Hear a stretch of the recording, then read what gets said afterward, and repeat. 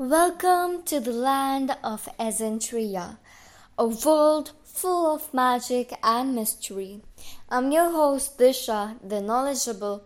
In today's episode, we journey into the dark forest, a place feared by all in the kingdom. Legends tell of a strange beast and evil sorcerers who dwell in the forest depths. Our story begins as two young wizards, Tara and Jor, venture into the dark forest on a quest to find rare potion ingredients for their master.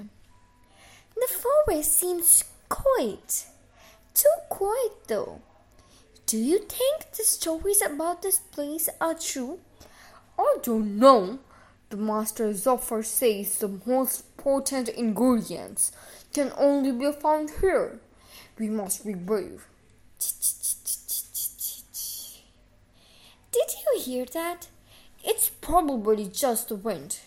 Come on, the blood mushrooms should be this way. That didn't seem like a sound of a wind. We should turn back.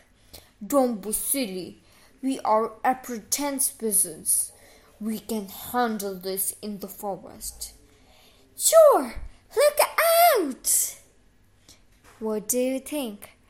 What happened to Jor? Will Tara be able to save Jor? Or what will happen in the next episode? See you after